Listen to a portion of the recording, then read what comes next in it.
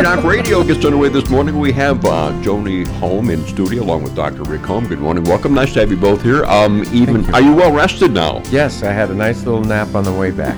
Good deal. Yep. Joni? Welcome, everyone. Thank you for listening. You can call in your questions at 692-1430 if you have a question of a medical nature. Rick, what would you like to start with? Well, I wanted to ask that you call in some questions. This would be a nice morning to talk about anything. You know, it's a time of the year that there's a lot of depression, and this is the highest amount of suicide this time of the year. This is also a time when the sun is coming back. People are getting excited about the summer. Around here, it is quite a deal because the springtime is a magical time.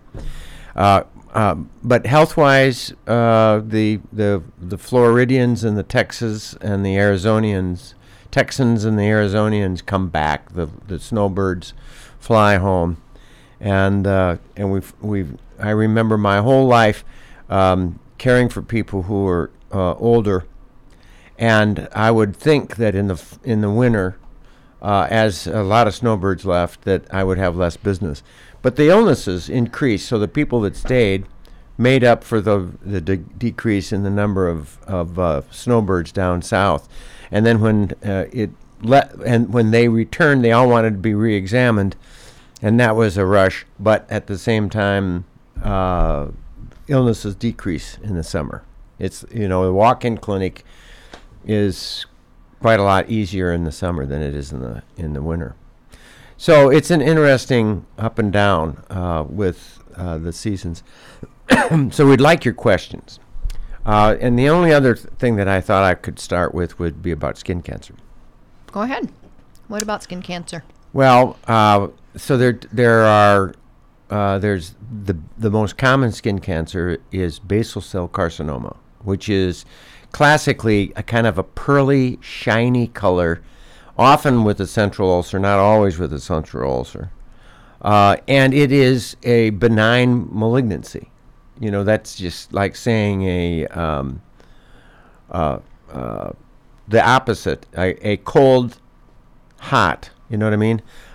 It is as a rule, very non-spreading. It just spreads locally. It doesn't spread into the blood. And so that's the kind to have if you have it. As a rule, you really can just scrape it off wherever it may be, although the dermatologists are becoming more and more aggressive, I think partly because they learned Mohs surgery, and it's the purest curative thing, and it's the safest thing for people, and it's the on the other, because it's a cancer. On the other hand, it's maybe a little bit too aggressive. It's sort of like mammography finding more cancers that are benign, or lets the PSA finds more cancers that are not needed. So there's this balance part of medicine that's kind of hard to explain. But anyway, basal cell carcinoma, I usually just curette those out. There's also a squamous cell cancer, which is more aggressive. And there's malignant melanoma, which is the most aggressive. And there's a kind of versions of in between, different subgroups in those three major groups. Let's go over that A, B, C, D, E on skin growth to remind people. Well, mostly that is in picking up malignant melanoma, which is a very dangerous cancer that can spread by the blood and is to be avoided at the most, if you can. And, of course, the major thing to remember is tanning beds and too much sun and all those things can bring on malignant melanoma. But what can you do to find it early? One thing to realize is sometimes you can't find it early. Sometimes it's non-melanotic malignant melanoma. In other words, it's a white little thing.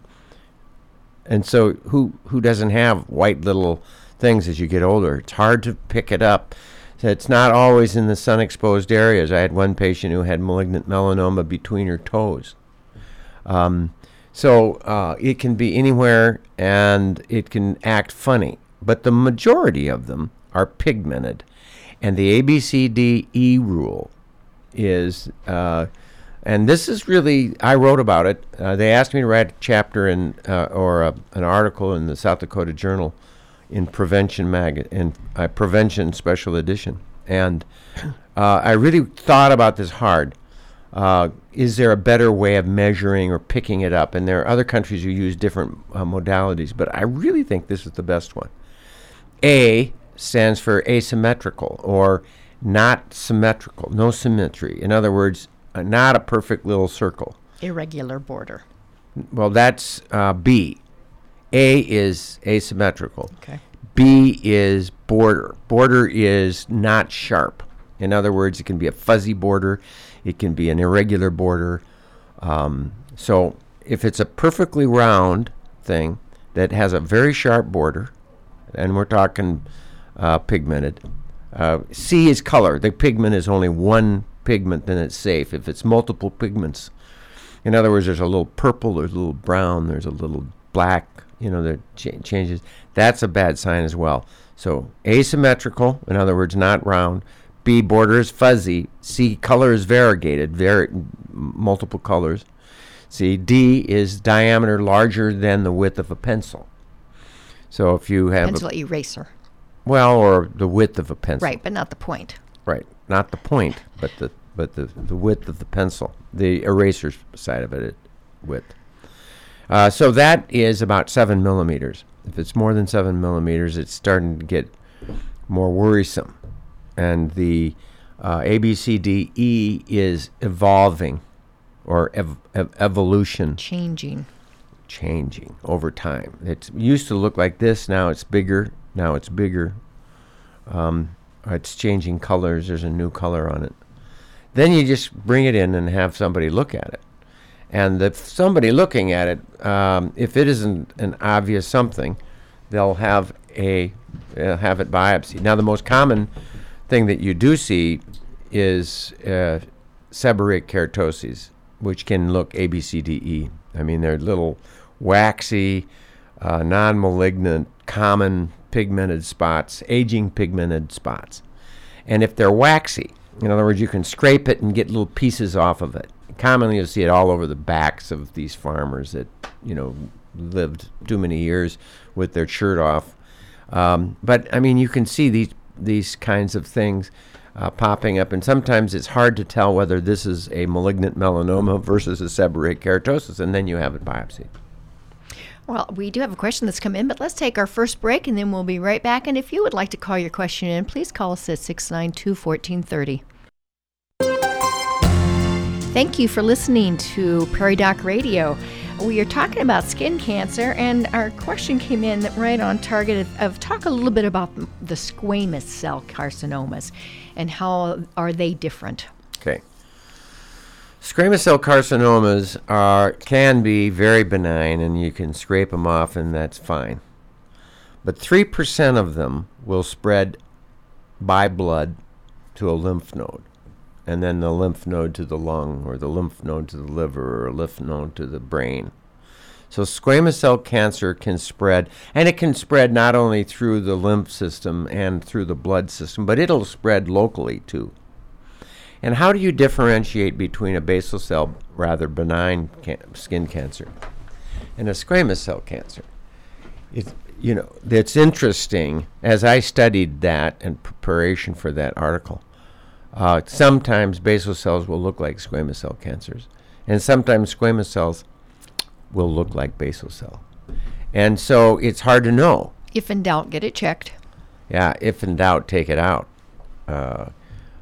But most of the time, what we really deal with is pre-squamous cell cancers called actinic keratosis. So actinic keratosis are the scales that people get, particularly if they're like Bob, blue-eyed, light-complected, never got a suntan, got a sunburn very easily, freckles, those kind of Scandinavian, Western European kind of skin. They say Scotch-Irish. Those kinds of people will get a lot of squamous cell cancers. The farmers, in particular, in the old days, before we had sunscreen, they would they'd burn, and then they would burn, and they would burn, and they would burn, and then as they came into their 60s, these skin cancers starts to pop up, and you really do see them in the light complected people. You don't see them in people like you so much, Joni, because you are dark complected, but the lighter complected people in particular get the squamous cell or the pre-squamous cell cancer, actinic keratoses, and if you freeze them with liquid nitrogen, you can remove them in that way, and so you can spray them, or you can use a cotton gauze dabber and freeze these little actinic keratoses and get rid of them and try to prevent squamous cell cancer. Let's go back to squamous cell cancers. I had a case of a person who had a squamous cell cancer on her forehead. I didn't know there was squamous cell. I anticipated it was basal cell. It had a kind of a shiny edge to it, and it was growing, and it was definitely a little tumor that was needed to be removed. And so I prepped it with a lidocaine infiltration, and then I took a curette, which is basically a cup-like scraper, and I scraped it out, and it scraped off very easily, and plopped that into a little specimen jar to send into the pathologist. And then I aggressively scraped it in all directions, northeast, southwest, just scraping the edges, the deepness, all around, very aggressively, and then I burned it with silver nitrate. You can burn it with electrocautery as well. The standard is you burn it. When you can do that in a basal cell cancer, it's gone. I mean, you've got it. It'll almost 95% of the time it will not return. This was a squamous cell. I was surprised it came back squamous cell. So the standard is that of course 3% of them will be spread if you curette them away.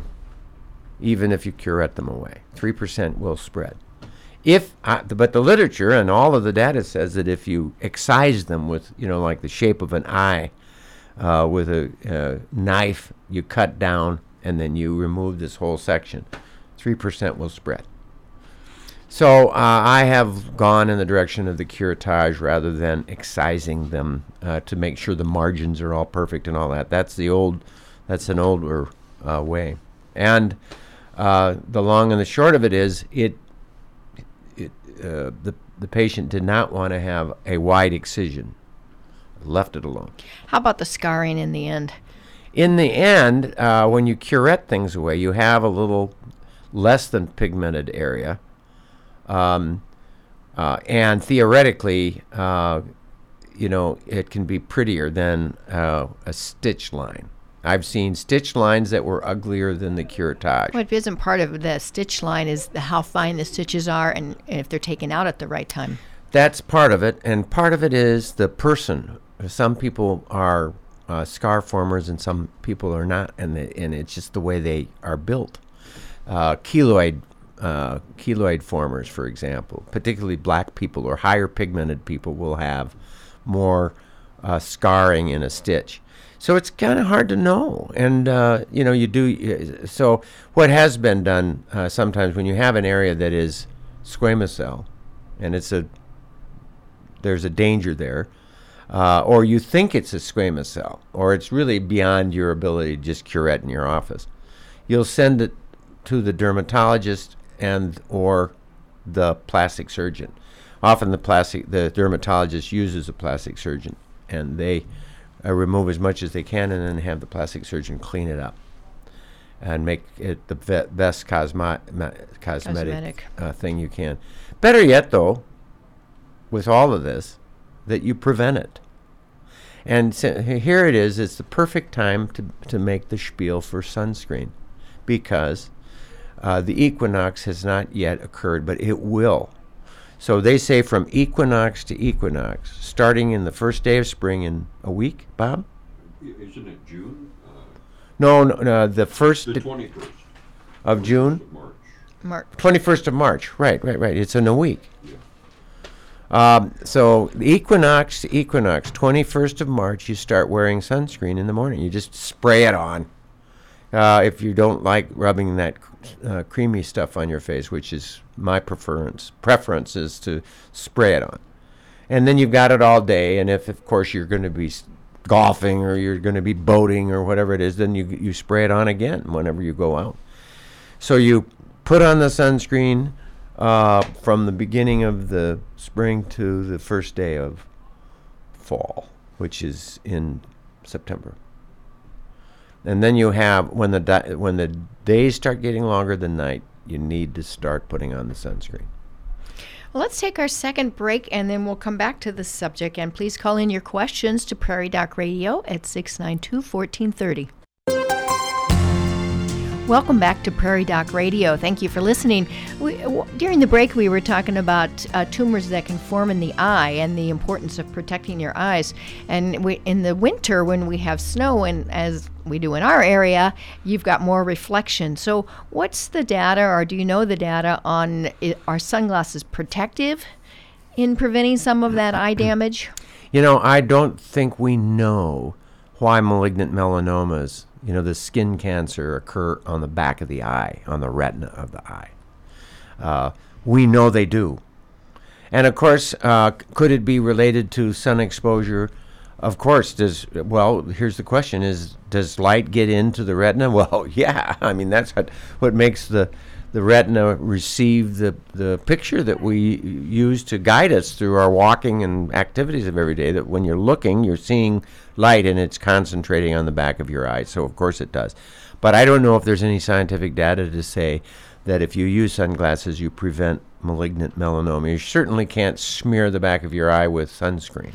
I think it would. And that's a good question that we should research. You would think it would, but you've got to be careful with that, because common sense doesn't always follow what is the truth.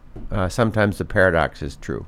One thing I'd like to point out that I've heard, and I don't know that I certainly haven't seen it, I don't know if you have, but a skin cancer under the nail bed, particularly toenails, fingernails, and in our day and age, there's a lot of women who get their nails done continually and don't have bare nails. To be able to look at.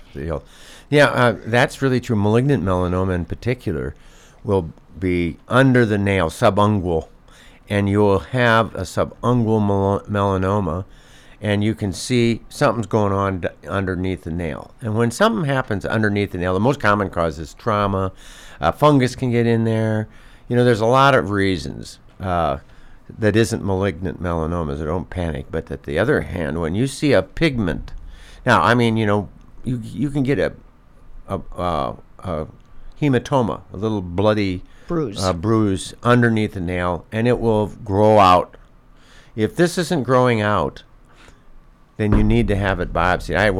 I picked up one malignant melanoma under the nail because it wouldn't go away, and I gave it the time to, we'll follow this. And when you say, I'm going to follow this and watch this, you take a risk because the patient may not come back in time, or, you may, if your records aren't good enough to make sure that you check it again, that whole deal. But it does speak to women take that polish off. And look at your nail periodically. At your nails, and also for people in the nail business to be conscientious, and they might be the first to pick it up. Right. Because taking that polish off both the toes and the fingers. You see dark changes that are persistent in particular. And if the person doesn't know, I don't know if it was there or not. I mean, I don't look at my toes. I always have nail polish on. Then there's a risk there. What do you feel about particularly a light-skinned person who is at higher risk, seeing a dermatologist or seeing their family practitioner for a full skin inspection on a yearly basis? I think, let me put it this way. I'm a big believer on the physical exam. History and physical exam is way underrated right now. It's been, it was very important when I went through training. Then suddenly we've got CAT scans and MRIs, And there's a medical record that demands that you spend all this time checking these stupid boxes. And you've lost your communication skills, and you haven't written the story down in a way that reminds you to look at that skin lesion next time when I see him again. Those kinds of things. It's just begs the question, though, how often is your skin totally looked at? And so, I don't think it is even in a normal Once exam. a year, a person should come in. I got lost on that anger about the darn electronic medical record. Thank you for saving me. So once a year, you should get down to the skivvies and your skin, and you should be seen by your doctor or your nurse practitioner or your PA, and they should go through you and look everywhere. In fact, even through your hair. And you give them a good history as you're examining them. And you start at the top and you ask them about their hair, if there's been hair loss, and you go through their hair and you look at your eyes, and if you've got vision changes, and you look in the ears, you ask about hearing changes, and you look in the mouth and you talk about changes or sores or anything like that. And then you look at the skin of the face and of the neck, and then you feel the thyroid, and then you just ask as you march your way through the body. Now, that's what your doctor should do. Ask your doctor to do it. And I think once a year, a guy starting at 50 should have a rectal exam. Now, there's some argument about that. A gal, you can do a pelvic exam. Now they're saying a pelvic exam every 2 years. And then maybe you don't even need it after 75. I've looked at enough colons and found enough cancers to tell you that I really like yearly Hemoccult testing and stool for blood. I want to ask a question before we run out of time. What about oral lesions? What about spots on your lips? Those pigments can be malignant melanoma and squamous cell cancers. And I had one man who had a squamous cell cancer right on his lip, and I curetted it one time and it didn't go away, and another time it didn't go away. I sent him to the plastic surgeon, and he has I should have sent it right away. Well, when we see even inside the mouth, if you notice lumps, bumps, changes in colors, they should be Cancers can occur checked. in the mouth, on the tongue. Most common squamous cell cancers that I've been seeing, head and neck squamous cell cancers, start on the tongue. Correct. So you've just got to look at your body, think about the skin lesions, think about the changes that are going on. So if you have sores that aren't healing, or you have uncomfortable areas, get them checked by the dentist or your doctor. And tomorrow night's basketball. It's not on call, but we're going to record a show on cost of health care. So are we done? Are we ready to go? We're very near it. Thank you all for listening to Prairie Doc Radio. We'll hope you'll tune in again next week. Same time, same place. And Rick? Thank you, and stay healthy out there. Thank you, Joni. Thank you, Bob. And you guys enjoy start thinking about sunscreen.